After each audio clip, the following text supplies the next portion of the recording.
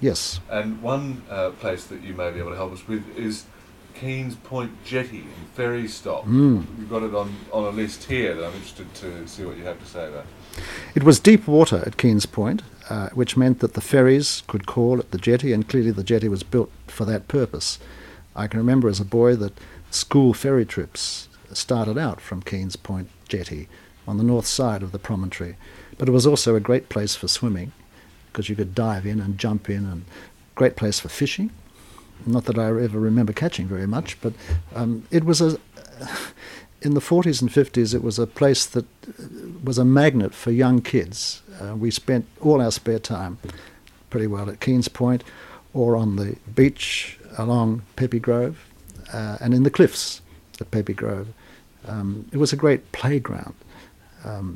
We learnt to swim in Mosman's Bay and Peppermint Grove Bay. And it was close by. It was our backyard virtually. And so picnics, you would walk there, you would exercise the dog there. But the jetty was a place where boats came and went, and so that was an interchange with the rest of the river and pleasure craft. McFarlane's Boatshed and Tearooms. Yeah. Each of the bays, there were the baths at Crawley, which had its own tea house and baths. McFarlane's Boatshed in Peppermint Grove was a timber structure, corrugated iron roof sitting on a jetty. It was a boathouse where you could leave or hire a boat.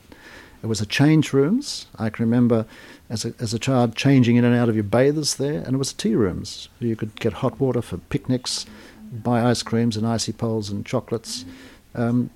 Similar in character to the same sort of structure that was at Crawley Bay and at Mosman's Bay.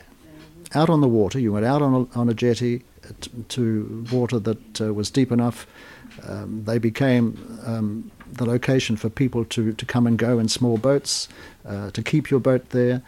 In Crawley, it became a yacht club, the Crawley Bay Yacht Club. And so these places, those three in particular, were draw cards for the community that was either residential fairly nearby or got there by public transport. And of course at Crawley you could catch a tram from Subiaco or from the city. So once again, draw cards for activity which was much more outgoing than it is today, because with computers and television and so on, none of which we had then,